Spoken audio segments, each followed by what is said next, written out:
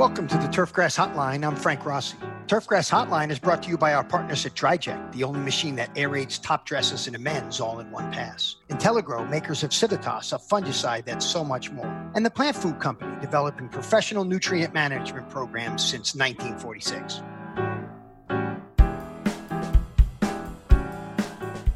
The newly minted tenured associate professor of turfgrass pathology, Paul Koch, from the University of Wisconsin-Madison, joins us this week on the Turfgrass Hotline to discuss the plethora of biotic and abiotic stress in the Midwest. And when we're talking plant stress, we should be thinking Civitas Turf Defense from Intelligrow. A decade of research and use in the golf and sports turf industries has demonstrated the value of being on a Civitas program. Civitas activates plant defenses and helps you sustain turf under siege from pests and abiotic stress such as traffic and drought. Learn more about Civitas Turf Defense, available from a variety of distributors throughout the U.S. and Canada in pre-mixed and ready-to-use formulations, or visit civitasturfdefense.com. Welcome to the Turfgrass Hotline. Again, Paul Koch. Our conversations are getting quite interesting these days. You're predicting early stuff of Summer Patch. Last time we chatted was very interesting. And of course, Kurt, your diagnostician in the TDL, is now reporting widespread samples that are indicating stresses abound. Let's start with, so far it's been wet and maybe not so warm, but now it's looking like it's getting warmer. I'm wondering how you look at the abiotic to biotic problems. I oftentimes will evaluate a season like, okay, it was really wet, but not much temperature issues. Boy, we got a lot of pathogens, right? And that's a biotic problem. So then there's other years where it's hot and dry and maybe it's mostly abiotic. Where are we so far, Paul? Yeah, we got plenty of biotic issues. I mean, it's probably easier to talk about diseases that we haven't seen this year. You mentioned, Kurt Hockemeyer, our TDL manager. He posted a couple weeks ago that there's just a ton of diseases running around rampant. It's I feel like we're in New Jersey, man. I feel like Bruce Clark. We have all the diseases we could possibly want at this point in time. It's been warm, it's been wet, and it's been sneaky warm. Actually, I was surprised. Just yesterday, the Milwaukee meteorologist posted that so far this year, it's the second warmest year on record for Milwaukee. So it's been kind of sneaky warm. We haven't had like a lot of upper 90s, 100-degree temps so far this year, but we've consistently been upper 80s to around 90, and then those nighttime lows. And that always kind of sneaks up on you when those nighttime lows are consistently upper 60s, low 70s. That's unusual for the Midwest. And so we've seen a lot of that this year, which has really led to a lot of disease development. And so that is exactly what we're experiencing, except it's not New Jersey. It's becoming North Carolina, where we're starting to get persistent temperatures now day after day in the 90s here in the Northeast. And that's the kind of stuff that really starts to weaken the plants. Now, this is a bigger deal for annual bluegrass, right, Paul? I mean, how many of the samples are you seeing that are coming in, or what you see when you do your work? Are bent grasses struggling now? Oh, not much. Bent grasses certainly are having their issues, but it's been a brutal year for annual bluegrass in the upper Midwest. We're seeing more anthracnose of late in the last couple of weeks and more summer patch than I'm seeing in several years. So it's been a brutal year for annual bluegrass, and it's just that those nighttime lows, when they're those upper 60s, low 70s, it doesn't give the plant any respite, any chance to kind of breathe and catch its breath, and it's just working all night at those high temperatures. So doesn't really get a chance to breathe, and then you get the summer patch happening, you get anthracnose happening, you get just abiotic stresses on the plant happening, no roots on those plants. So it's been a really, really tough year for annual bluegrass. Guys that I know who are really, really good superintendents that are struggling with their annual bluegrass this year. I don't like to harp on it, but it just still lingers in the back of my mind. Was there anything that was happening during the early days of COVID where maybe we missed a fungicide, the rate got cut, timing was off, growth regulation was a little excessive? You think there's any lingering effects to the POA with maybe what we had to do early on? One thing that I have noticed in a couple courses that their POA is really struggling is they didn't get any seed head suppressant out. And the plants that went to seed are the ones that are really struggling now, right? The plants put a lot of energy into putting that seed up, and those plants seem to be struggling. Those really annual biotypes that put up seed earlier this year, those are the ones that seem to be struggling more than the other ones. So if there's any kind of one COVID thing I've connected with some of the struggling POA, is that if they didn't get their seed head suppressant out at all, or if they didn't get it out in a good timing, those plants seem to be struggling a little bit more than others. And you mentioned that the bentgrass has some issues, and I'm assuming one of them is dollar spot. And we're even getting pretty consistent brown patch pressure and Pythium blight pressure up here in the Northeast.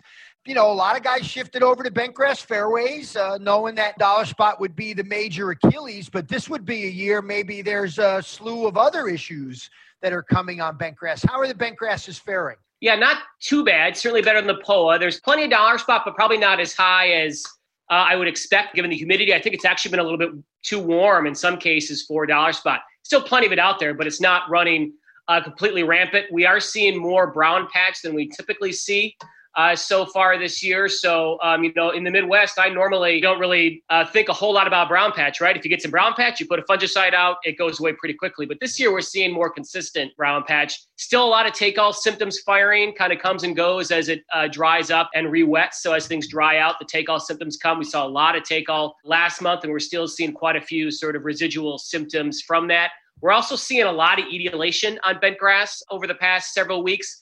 And that's, you know, that's always kind of a hare's nest. We don't know a whole lot about etiolation. So that's one that we're noticing. And actually, we're noticing a lot more on newer bent grasses. So guys that have seeded over to bent, they have noticed more etiolation issues than, say, people who still have kind of an old bent POA mix. Man, that is shocking to hear bentgrass etiolation like that on the putting greens that leading to decline, or just the sort of mad tillering phase?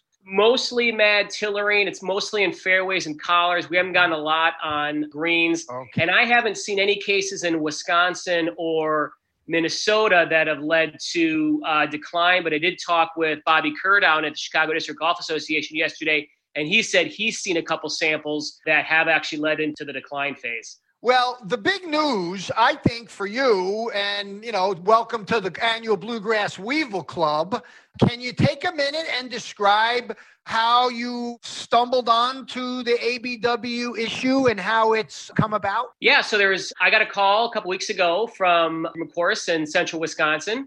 And he said, I think I got annual bluegrass weevil. The USGA was at the site, and the agronomist said, I think it's annual bluegrass weevil. And so the superintendent called me, and I, of course, was actually drinking a beer at the time. It was like 5 p.m. So kind of spit my beer out and said, you don't have annual bluegrass, man.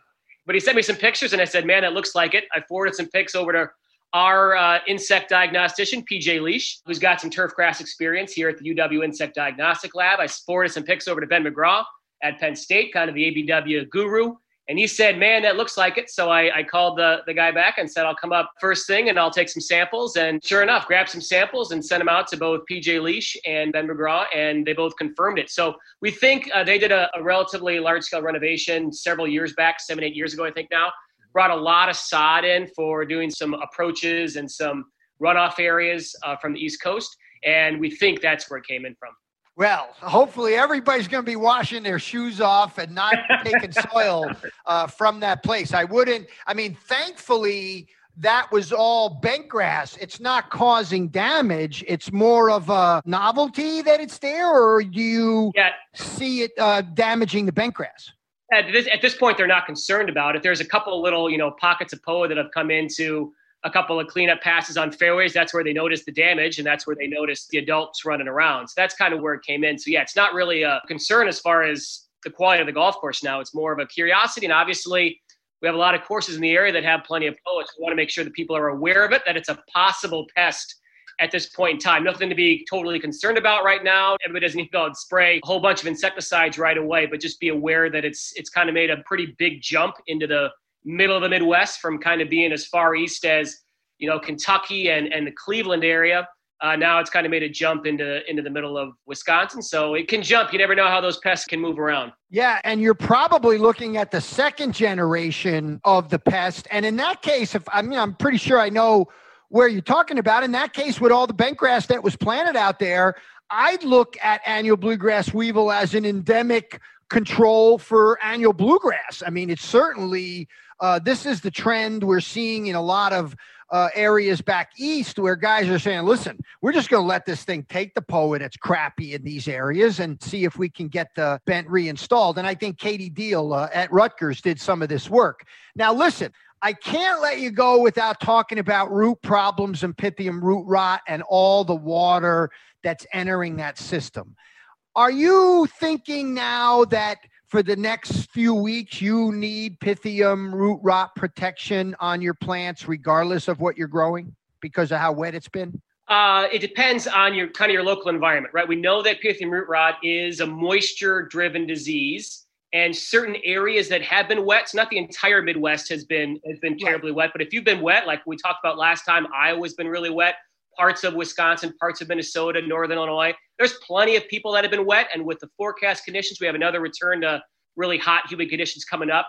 I think it's worthwhile to keep on a program based on how wet you've been. And so do phosphites do it? No. Phosphites don't do it. What do I need? I need a Segway, Stellar, Subdue? Yeah, I mean, Segway is probably one of the top ones. But yeah, Pythium-specific fungicide, water it down into the root zone and make sure it comes into contact with the roots. I've never seen a whole lot of evidence that phosphites are real effective on that, right? For most of our normal foliar Pythium blight conditions in the upper Midwest, phosphites do plenty fine. They provide plenty protection. But for that root Pythium, you need more of a Pythium-specific fungicide, water it into the root zone so it comes in contact with the pathogen. So are the guys on the other end of the spectrum that are on the dry side? Because as I look at the rankings, there are some dry spots in Wisconsin that are not getting the rainfall, in the Midwest that are not getting the rainfall. Is that what's bringing on some of the anthracnose and the summer patch? Some of these areas are missing out on these storms. In fact, they're getting a little drier than the plants would like? Yeah, we haven't.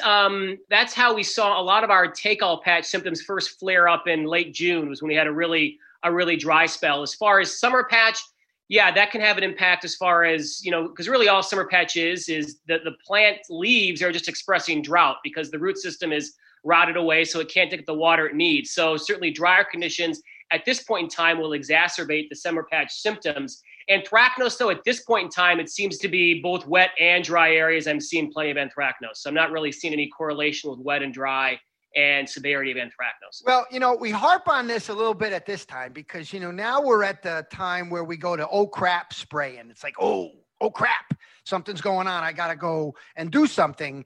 And I think it's important to not be so reactive about this. And I think the fear is if you lose plants now, you're going to be staring at them until Labor Day. It's not like we're going to have ideal growing conditions for a lot of things to recover. So I do think there's a real need to be on top of things. And of course, getting a good diagnosis and having good plants in place is the way to handle it, Paul. What do you think about how guys tend to react at this time of year, knowing that if they lose it, it's not going to come back so easily?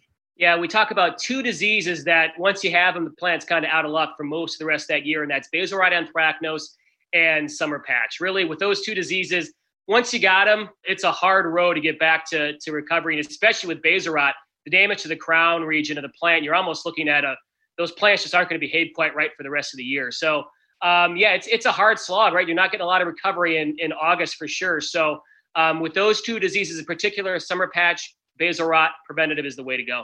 Well, listen, one more thing before I let you go about tall fescue. I've been a big proponent. I know tall fescue is seeing more widespread use in northern climates as we've gotten hotter and drier over, the 20, 30 years of my career. And, there's a golf course outside of Milwaukee that you and I have enjoyed a Wisconsin beverage at that has a lot of tall fescue in the rough. I'm sure there's a lot of lawns of tall fescue. This has been the new...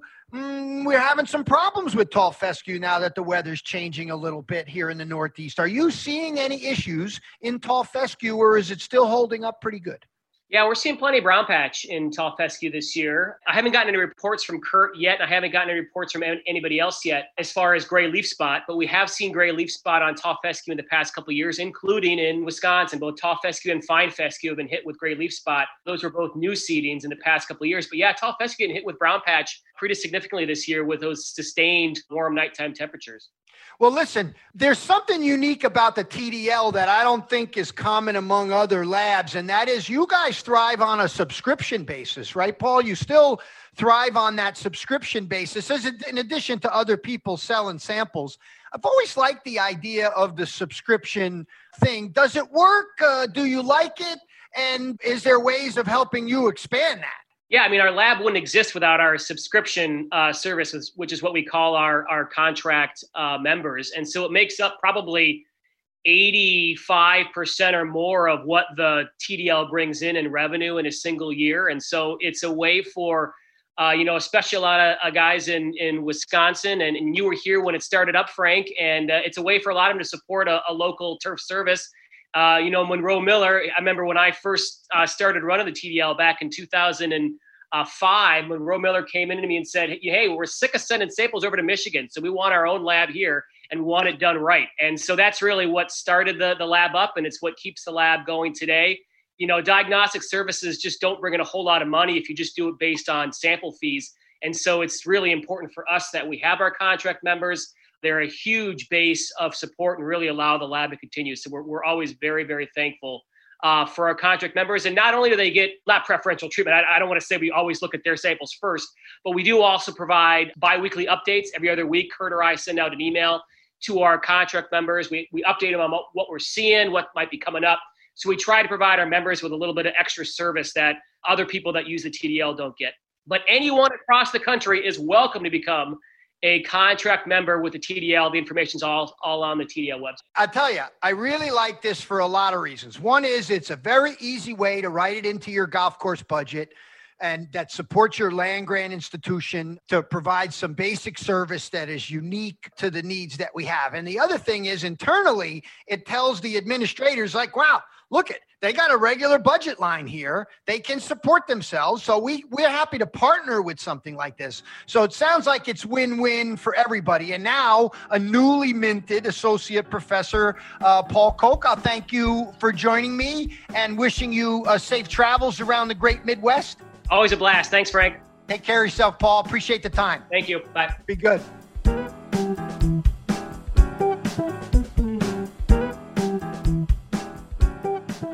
Dr. Paul Koch is an associate professor of turfgrass pathology at the University of Wisconsin-Madison, where he conducts basic and applied research on turfgrass diseases, teaches courses in pathology, and with Kurt Hockemeyer oversees the Turfgrass Diagnostic Lab that you can become a subscriber to by visiting tdl.wisc.edu.